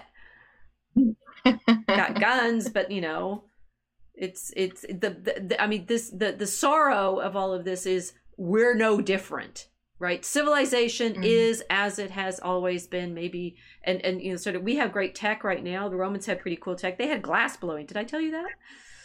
I think we're in the glass empire. We have been in the glass empire since, in Syria, Palestine, around the birth of Christ, they discover blown glass. We're in it still. That story, the glass story. Speaking to you on, glass cables right now, in glass, in light. It's like that we are still part of that imperial network. Yep. Yeah, it never ended. It never ended. So same shipping. Yeah.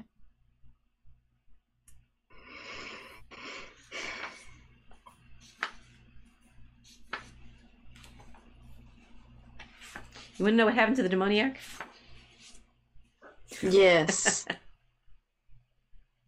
I do. So this is the book. I'm showing it on screen now. It's The Gaze of Jesus, which matters. So the first thing that happens to the demoniac is Jesus says, bye. And it's so random. Just leave. Like a bunch of pigs just ran off a cliff, and he's like, bye. Well, it's so in Girard's reading, it's point, the point is the people say, go away, right? We don't want you here. Leave. And I have a Tolkien thing in there. It's when in Elfland, when the Smith of Wootton Major ends up disturbing something in the forest, and the birch tree protects him, but then he says, get out, you don't belong here. And there's very much this feeling of, Jesus, you don't belong here. You just healed this person. We don't care. We didn't want him healed. And whose were those pigs anyway? Eloise asks Abelard, it's like, they're not supposed to be eating pork. Whose pigs are they? Small detail. And Abelard says, oh, they're the Romans' pigs. So it's like, oh, all right. They were. Sure they were. Pigs go over the cliff. And Jesus, but in Baccelli's, how do you say this? Baccheli? Baccelli, but could you hold it up? I need to see it, otherwise I won't. Baccelli. Okay. Wait. Baccelli. Yeah, Baccelli. Riccardo. He apparently was nominated for the Nobel Prize in Literature several times. He's a very great Italian author, and Tony Esolen does translations. He did Dante, and so this translation is very beautiful to read as well. Nice. I was happy to do the blurb for it. Ignatius Press, so Jesuits, right? But in this, that Jesus said, it opens with Jesus saying, go back home to your people and tell them about this great thing that the Lord God has done for you, how he has had mercy on you. And when he had said so, the man took his leave, walking along the beach towards the boat at anchor by the lake called the Sea of Galilee. He didn't wait for a reply to his dismissal or allow for a single word or a sign of good wishes or farewell. I mean, taking the narration in the gospel completely straight, right? Take me with you, Ithamar had begged him. Let me be with you. It was no use. So it's like Jesus just leaves. He says, go away now and tell everybody what I did for you. And this the way Baccelli imagines it, I didn't say it right, is the demoniac's like, wait a minute, what do I do now? Let me come with you. And he says, please take me with you. Let me be with you. It's like, Jesus has just healed you. And he doesn't say, follow me, right? He says, go home. Go away. I mean, it's like, okay, let me see if I can put. It's kind of funny, actually. Put myself in this horrid situation where, the man who has healed you of your madness, your demonic possession, the legions have gone out of you. You want most of the whole world to fling yourself at his feet and say, take me with you. And he says, no. Or he doesn't even say no, he just leaves. Talk about cutting off your supply. That's really cute. Well, I mean, yes, we're laughing at it because it's unfortunately letting the painful. dopamine circuits rest a bit. Anyway, he goes home and he's been crazy in the tombs for so long, or he's been obsessed in the tombs for so long. His family's like, "What are you doing here? We gave your house away already."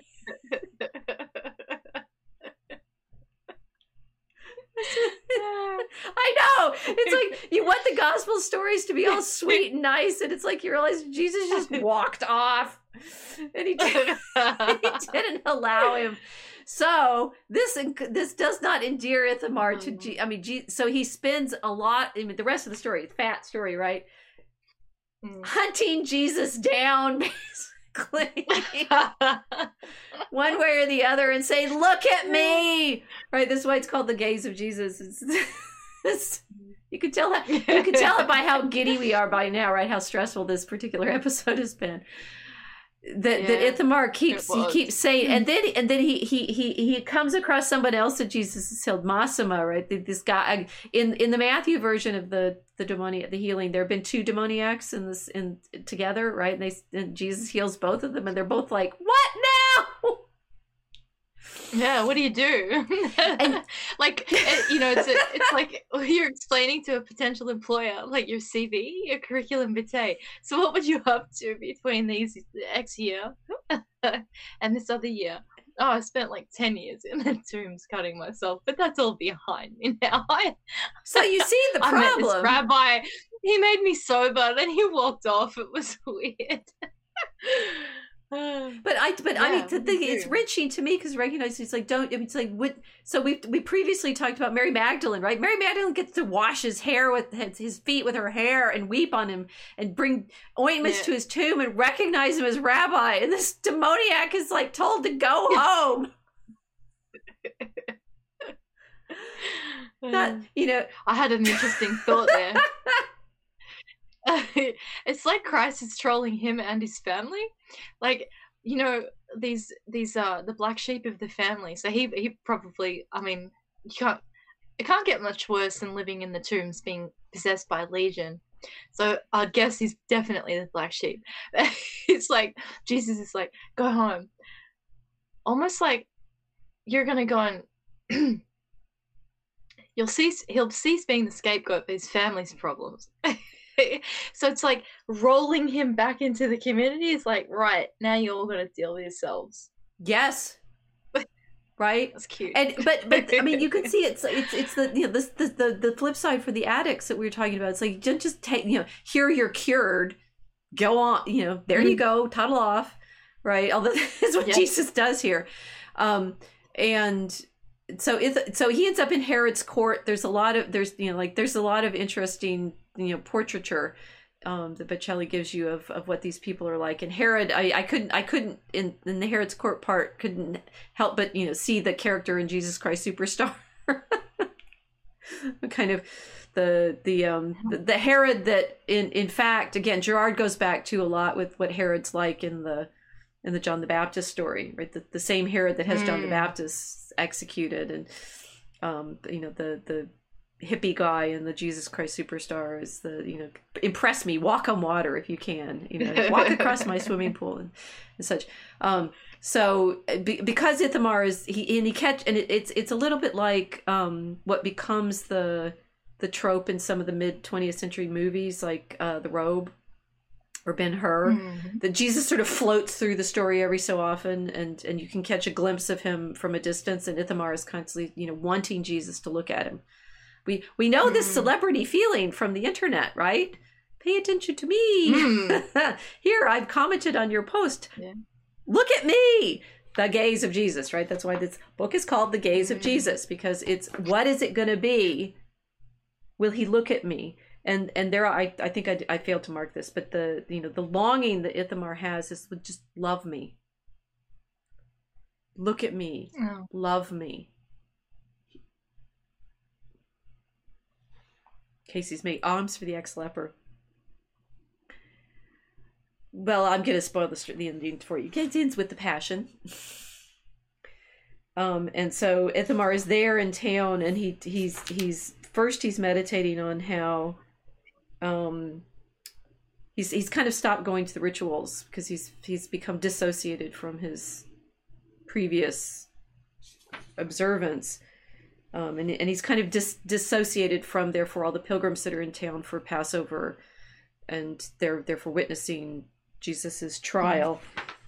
First, he runs into Judas, and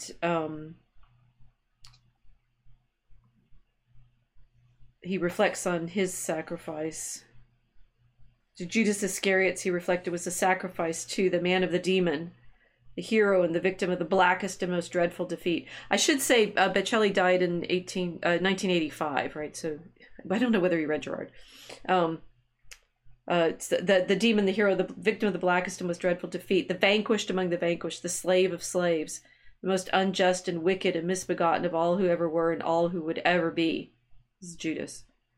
As by the heave of a queasy stomach, Ithamar's pity turned and cast itself all towards the unutterable disgrace of that infamous base, and yet, in his way, summit-attaining sinner, the worst of all reprobates, the most despairing of all who despair. And this pity of Ithamar's was horrible and foul. It lashed out against his beaten, weary, and strengthless soul, threw its weight against it, and cast it exhausted to the ground. Judas responds to him like, "Go and spend your pity well." Okay, so then Ithamar, he goes. He's basically observing the different scenes of the Passion. He goes to Herod's house. He sees Jesus before Pilate. He witnesses the crowd saying, "Let him die, let him die." Pilate saying, "Shall you crucify your king?" "Caesar is our king," the priest replied. To have him dead whom they hated, they denied the scriptures in Israel. The crowd swelled to such a fury that they seemed ready to attack the tribunal and leave it in ruins. With a gesture irritated and weary, the magistrate abandoned to them both the man and justice. And Ithamar thought, so it is all brought to completion. And he wanted someone to blame. He wanted to blame someone on this earth and to be indignant with someone. But he didn't know with whom. If not with himself, first of all, for wasting himself on tired, muddled thoughts of misplaced anger and feeble pity, as vain as dust in the wind. And it seemed that he had come to take part in the passion of the Son of Man by that same ineffectual and craven tickling of curiosity, of diversion, that had clearly enticed most of those who were gathered with him there, through the 3 trials, the scourging, and the condemnation, and now to Calvary as they tagged along after Christ with his cross, as every crucifixion summons people to the horrendous spectacle. And many discovered there for the first time a latent delight, foul and unspeakable and cruel things, while for others it had long been a passion, and they were already enjoying it, showing off as experts in what to see and what to make of it. The sad fact of it was that everything, that same iniquity of hatred and fury above all, gave way to what was dull and base, the way-worn and tattered regularity of habit. Pontius Pilate's soldiers had executed the sentence, while Ithamar, impeded by the crowd, but more by his weariness and the discouragement that drained him body and soul, followed from afar the ascent of Jesus up to Calvary with a cross on his shoulders.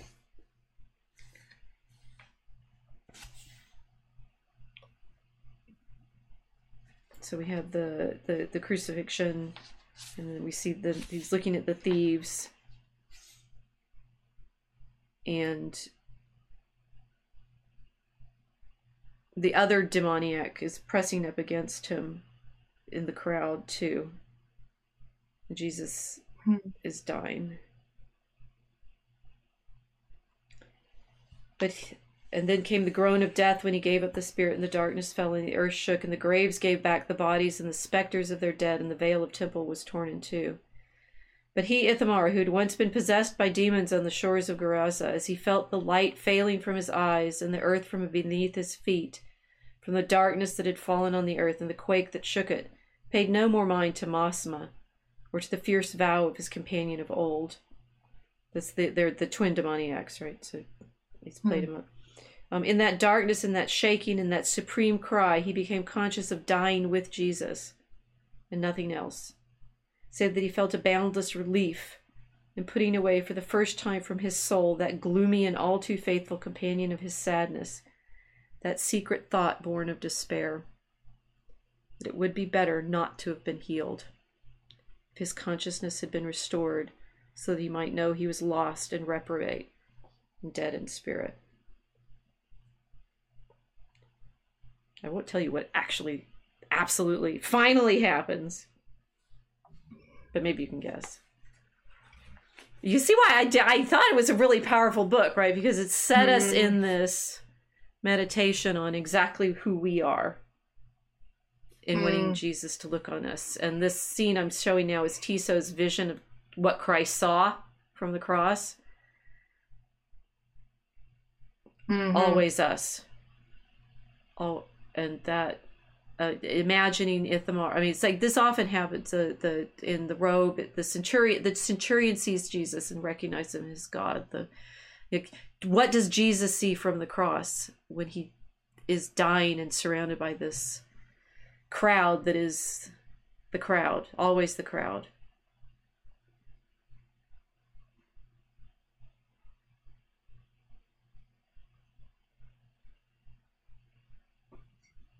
He saw civilization without the mask. Yeah.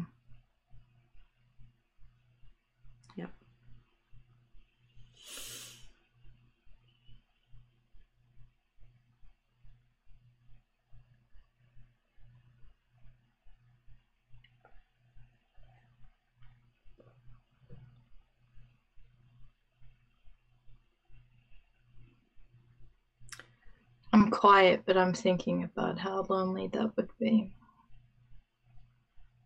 I'm like the only sober person in the entire world of raving demoniac junkies.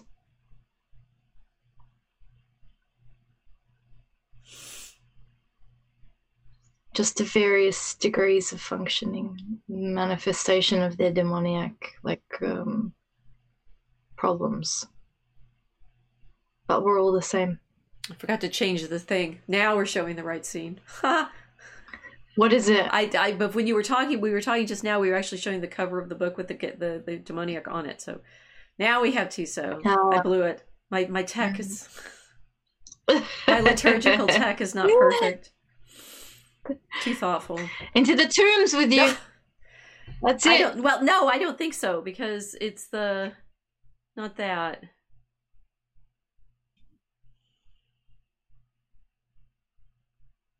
Every one of us who's been in this social media world for a while and has had our reputations trashed over and over and over again.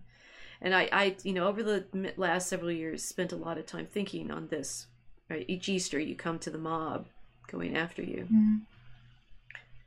And then Jesus, the one sacrifice, the one scapegoat who is truly, absolutely innocent. None of the rest of us are.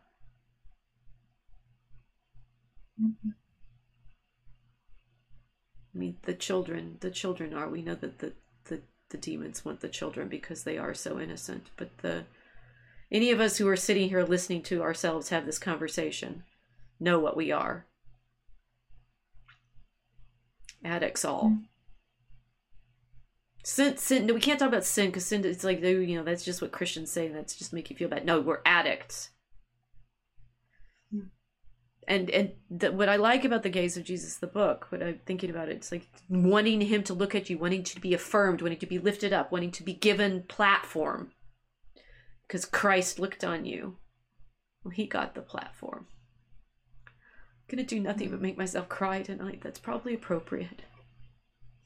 Here in Passion Week, or Passion Sunday, and then it's Passion Week next week. I'm not Catholic enough to know why we have Passion Sunday before Passion Week, but anyway. Yeah. all of the images in Mass were draped on Sunday, right? They're all covered now. And we are in that constantly having to remember that this is what Jesus saw when he looked down on us and forgave us for not understanding, not knowing, being so much in the crowd, like a crowd of pigs flying over the cliff, that we didn't understand what we'd done.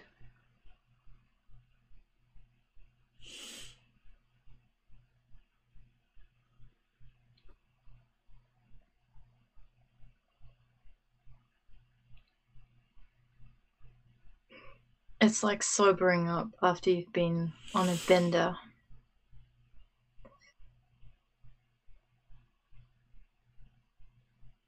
And yeah, I mean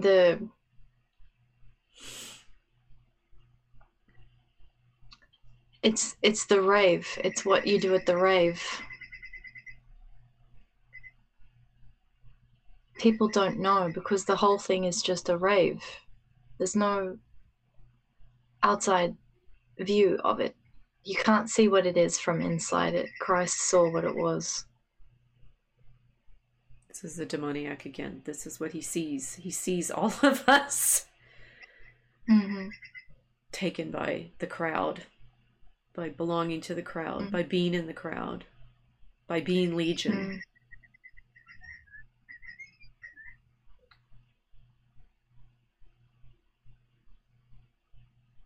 And this is, it's like I'll go back to Christ, what he sees of us. So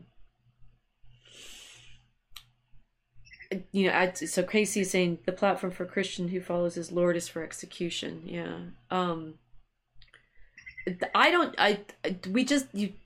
the Middle Ages, what people did was they meditated constantly on the imitation of Christ, and this moment of compassionating Christ at his crucifixion. And I wrote my first book about it. It's like what Mary does when she sees him crucified, and you're looking on him and trying to say, I will be there with you. Let me die with you. Let me go through this too. And, coming back around to that, they're right? This is the meditation we need to have, because there's no other meditation that takes us through this cleansing, the baptism into his death, that is not recapitulating the mimetic rivalries that just wind the scapegoats back up and have us back in the gladiatorial games watching other people die.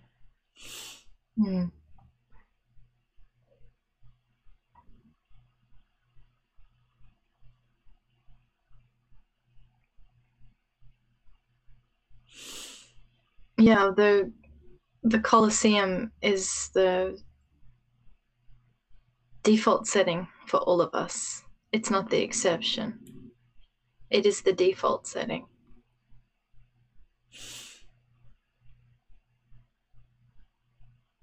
It's funny how quickly you get used to it too. Yeah, that's quite a meditation in itself. Like the literal Colosseum, you get used to it. First time you see it, it's amazing, and then if you spend enough time in the area,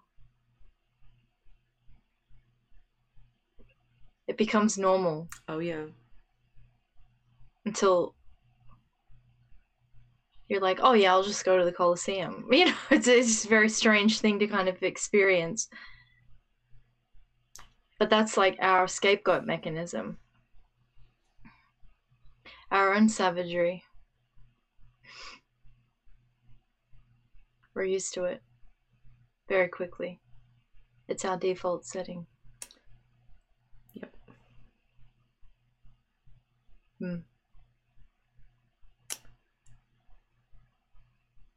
So I think we're now in the story, eh? We are well and truly in the story, yeah. So it's Palm Sunday coming up, Hosanna. And then next Wednesday we will meet in the meditation on the night before the night. Can show you Zay's next set. We can show you Zay's John Henry Newman meditation for that one. How's that? Sounds good.